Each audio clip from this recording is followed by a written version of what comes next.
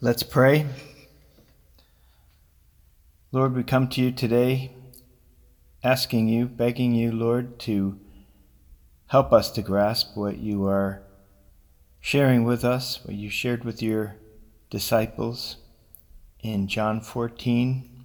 Before you went away, Lord, we just ask that you would reveal what it is, Lord, to us, what you want us to take from this. I know, Lord, it's everything that you gave us, but Lord, we just pray that you would open our understanding as we contemplate your word. In Jesus' name, amen. Well, Jesus is speaking to his disciples here in John 14 in what is called his farewell discourse. He is preparing them for his departure. His disciples have built their lives on following him and have staked their all on his teaching and training them. And they had expected their training with him to go on much longer. They were no ordinary rabbi's disciples. They were disciples of Israel's Messiah. And there was still so much more to understand about Jesus and about his ministry. Yet he tells them here in this passage that he is soon departing from them. He begins his discourse with a word of encouragement. A word of encouragement that all was planned and that all will be okay. Everything is going not as they had expected, but just as God had planned. Jesus begins, "Let not your hearts be troubled." Their hearts would naturally be troubled with this very upsetting news, and so the reason for his discourse, to bring peace to his disciples, even with this disturbing news that he is bringing them about his departing. You believe in God, he says, believe also in me. Once again in John's Gospel, Jesus is describing himself on the level of God. He then comforts them about his imminent departure, saying, "In my Father's house are many mansions. If it were not so, I would have told you. I go to prepare a place for you." Well, that is comforting news, not just for them, but for all of Jesus' disciples, even today. That's where Jesus is now, preparing a place for you and for me. And he says, "If I go and prepare a place for you, I will come again and receive you to myself, that where I am, there you may be also." So there we have Jesus' promised return that his disciples today can also bank on. All of what Jesus said makes sense to us with hindsight. Who is Jesus' Father? God. He had told his disciples and his opponents this over and over. And his pre-incarnation was also no secret. And God's Son was returning to his Father and his Father's house somehow to prepare a place for them, his followers. But all was not clear for his disciples then without hindsight, because they had expected Jesus to reign on earth first as Israel's king, even though he had told them differently. So he tells them again that that is not how it will be. He is leaving them soon, but returning for them in time. "And where I go," he says, "you know, and the way you know." Thomas said to him, "Lord, we do not know where you are going, and how can we know the way?" Jesus had not given them the specific location of where he was going, and so this question from Thomas. But still, in his response to Thomas, Jesus does not reveal the location. He only reiterates that he is going to the Father. He had said before that he came down from heaven, so that should have been understood. But with Jesus' response, what we see is that the place does not matter as much as the person that he is going to, God the Father. And Jesus tells them that the only way for them to go to the Father is through himself. Verse 6, Jesus said to him, I am the way, the truth, and the life. No one comes to the Father except through me. Remember, Jesus had told them, I will come again and receive you to myself, that where I am, there you may be also. So Jesus will receive them to himself.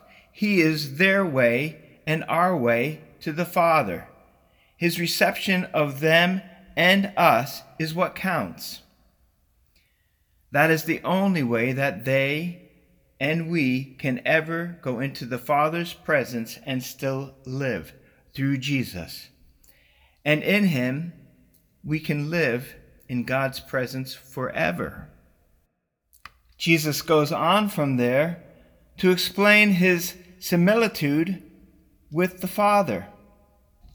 He says, if you had known me, you would have known my Father also. And from now on, you know him and have seen him. Jesus is giving them new insight into his unity with the Father. And that's why the from now on. It's new. And it's not something that we can naturally relate to as humans, like genetic likeness. For instance, when I look at photos of myself from the last few years, I'm surprised to recognize someone who is not who I remember myself to be. I recognize instead the image of my dad. And I can't believe it, because I didn't look much like him at all when I was younger, and yet his physical characteristics were somewhere hidden in me.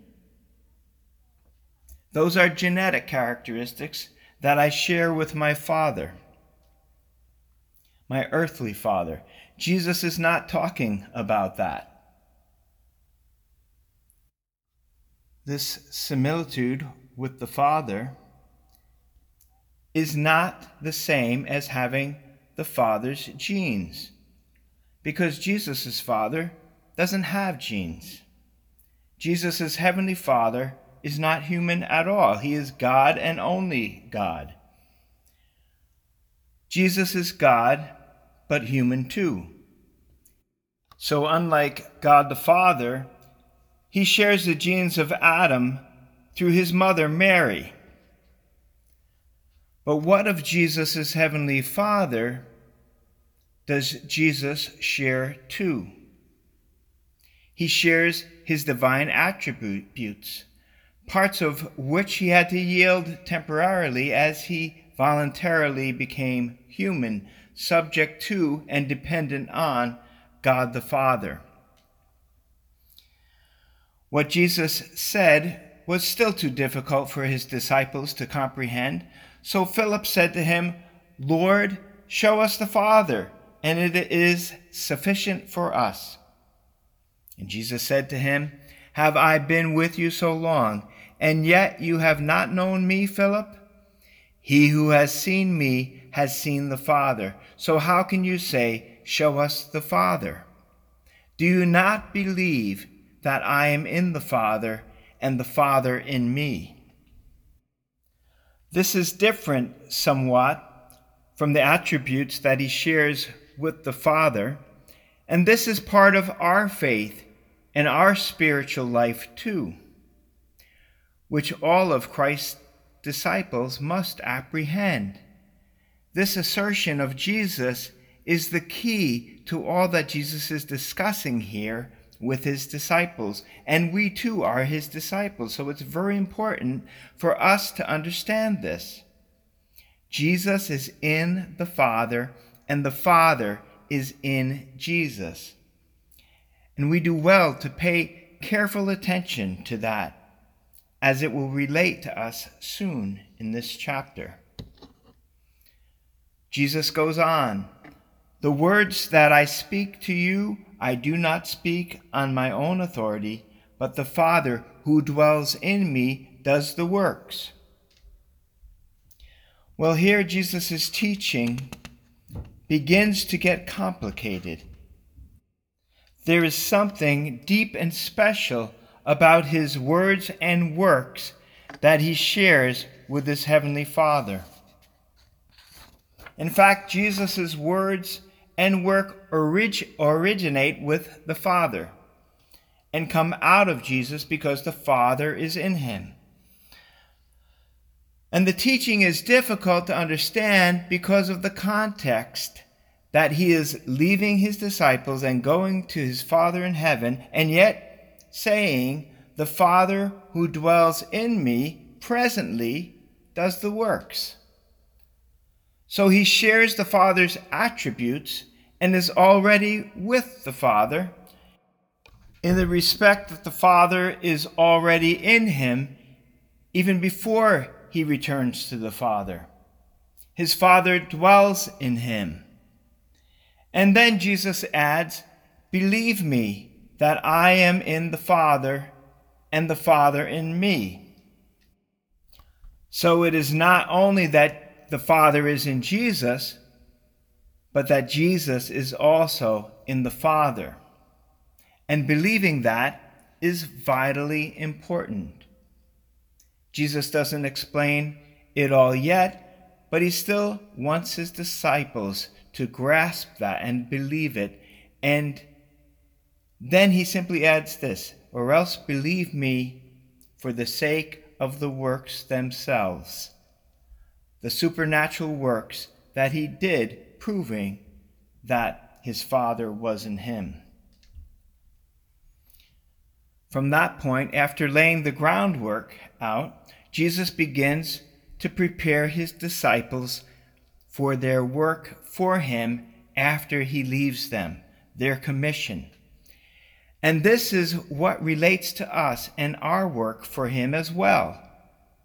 Jesus says, "Most assuredly I say to you, he who believes in me, the works that I do, he will do also, and greater works than these he will do, because I go to my Father." Believing in Jesus is the basis for all the work done for him.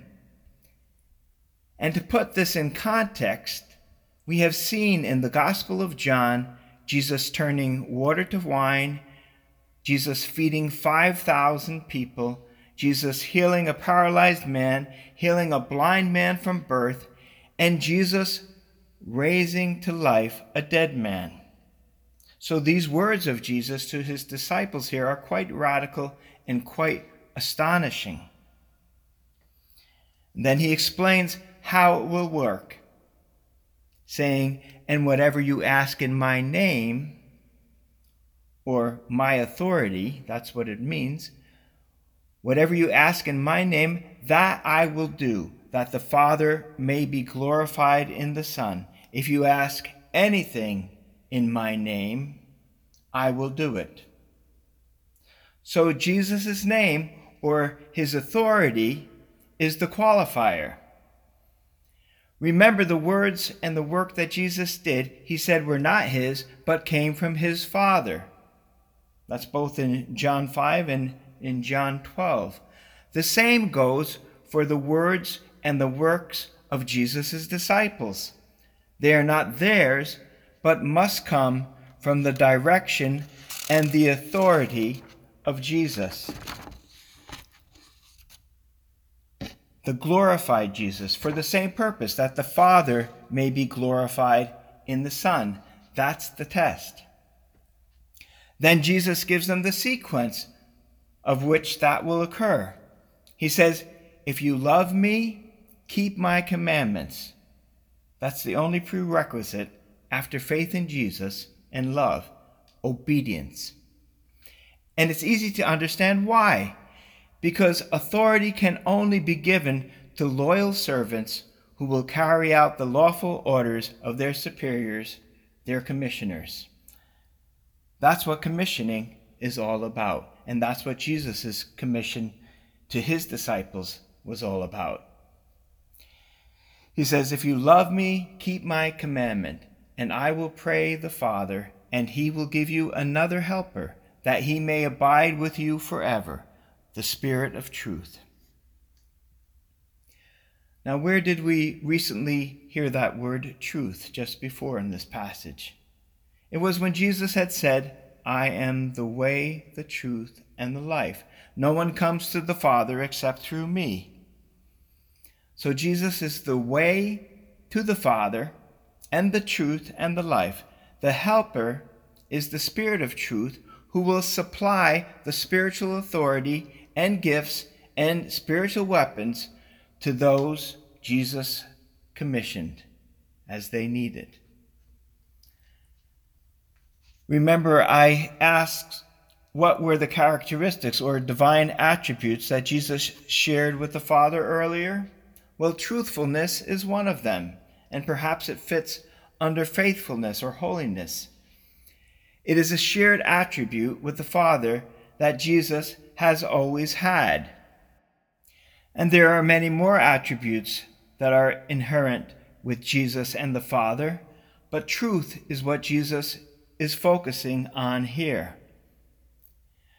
Jesus says that God will actually extend the Spirit of truth to us mortals, by his asking. Jesus said he will pray to the Father for those disciples who love him and keep his commandments, and he, the Father, will give them another helper, that he may abide with them forever, even the Spirit of truth. So Jesus' disciples who love him and keep his commandments will also share some characteristics with Jesus and the Father. The Spirit of truth, whom the world cannot receive, because it neither sees him nor knows him, but you know him, Jesus tells his disciples, for he dwells with you and will be in you. Now, the Spirit is not simply an attribute of God. He is a person. Let me ask you, who was it that was with them? Who was it that dwelt with Jesus' disciples right up until that time? Well, it was Jesus. He dwelt with them and was going away, but would be in them afterward. How would he be in them? By the same Spirit of truth that he had shared with his Father. In fact, it is the Holy Spirit that comes with his supernatural attributes, such as truth and life and love, that Jesus is enabling his disciples with to do his work when he leaves them, as he also enters into them in a new and spiritual way. And that explains what Jesus says next. I will not leave you orphans. I will come to you. Jesus is not simply talking about what will happen after he had prepared a place for his disciples with the Father when he returns to bring them back to that place. No, he's talking about before that time, after he leaves them. He is talking about while he is away. And it is the same thing that he had talked about when describing how his Father was in him and his being in the Father. In the same way, by the same Spirit, Jesus himself is going to be in his disciples before he returns for them. He is going to be in them by this helper, abiding with them forever, even the Spirit of truth. He goes on A little while longer, and the world will see me no more, but you will see me." Now, Jesus here may have been speaking about his appearance to his disciples after his death and resurrection, when he did not reveal himself to the rest of the world, only them, as Peter said in Acts 10:40-41. Him God raised up on the third day and showed him openly, not to all people, but to witnesses chosen before by God, even to us who ate and drank with him after he arose from the dead. But it may mean more than that too, as we shall see a few verses down. He goes on, "Because I live, you will live also." Again, that goes back to Jesus saying, "I am the way, the truth, and the life." Because Jesus lives, his disciples will live too. Jesus is the only way to the Father. Jesus is the truth, and Jesus shares the same attributes, the same spirit of truth with the Father. And Jesus is also the life. Jesus said in John 5, "As the Father has life in himself, so he has granted the Son to have life in himself." He also said, "As the Father raises the dead and gives life to them, even so the Son gives life to whom he will." The only reason that we can live eternally is because Jesus lives eternally and gives us life. We are completely dependent on him. And that day, Jesus said, that day when the Helper is sent from God to Jesus' disciples, "You will know that I am in my Father, and you in me, and I in you." So Jesus' disciples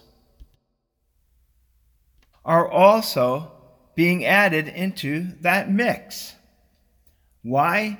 Because then, even though Jesus will be away from us and away from his disciples who he's speaking to there physically, he will have come into them in spirit, by the same Spirit of truth that he shares with the Father. At that time, they too will have his word and his works. The Spirit, as Jesus tells them in John 15, will share what is Jesus's with them. He will guide them into all truth. He will tell them things to come, and he will glorify Jesus, because he will take what is Jesus's and declare it to them, his disciples. His words, his teaching, his peace, and his love, all that Jesus is, the Holy Spirit will share with them. Jesus goes on, "He who has my commandments and keeps them, it is he who loves me. And he who loves me will be loved by my Father, and I will love him and manifest myself to him." With that, we can understand that seeing Jesus is more than seeing his physical body with our physical eyes, but it is realizing his presence through the spiritual sense of faith that only his followers have, and by which he reveals himself to us. Judas, not Iscariot, said to him, "Lord, how is it that you will manifest yourself to us and not to the world?" Jesus answered and said to him, "If anyone loves me, he will keep my word, and my Father will love him, and we will come to him and make our home with him." So Jesus was physically going away from his disciples and physically returning to them later on, after he had prepared a place for them with the Father. But in the meantime, he was coming into them spiritually by the Spirit of truth. And that is why that is why we can have peace here and now as we wait for Jesus. Verse 25, these things I have spoken to you while being present with you. But the Helper, Jesus says, the Holy Spirit, whom the Father will send in my name, he will teach you all things and bring to your remembrance all the things I said to you. Peace I leave with you. My peace I give to you. Not as the world gives do I give to you. Let not your heart be troubled, neither let it be afraid. Friends, do you have that peace? Do you have that peace that Jesus offers? It is a gift. It is a gift of grace like anything else. And it is a gift that we need to accept by faith at Jesus' word. Jesus' promises are true. We can take them at face value. Let's pray. Lord God, we do thank you for these wonderful promises. We thank you for these wonderful gifts, Lord. We thank you, Lord, for your gift of yourself to us while we were yet sinners, that you died for us. Lord, even before that, you knew that whole mission. You came to earth for that purpose. You humbled yourself from your heavenly throne to become like us, Lord, and you carried the glory of your Father within a human body, suffering and dying upon a cross for us to take our place. Lord, to pay for all our sin, all our wrongdoings, all our, Lord, bad thoughts, everything terrible that you did not intend for us to have or express. You paid for it all so that we could be liberated, we could be free to love you and to serve you and to do your will as you enable us. Thank you for your Holy Spirit. Lord, we receive, Lord, what you said today in your word by faith. Help us, Lord, help us. Thank you for your helper that comes to help us, that comes to give us all these things, Lord, that you spoke about. Thank you. In Jesus' name, amen.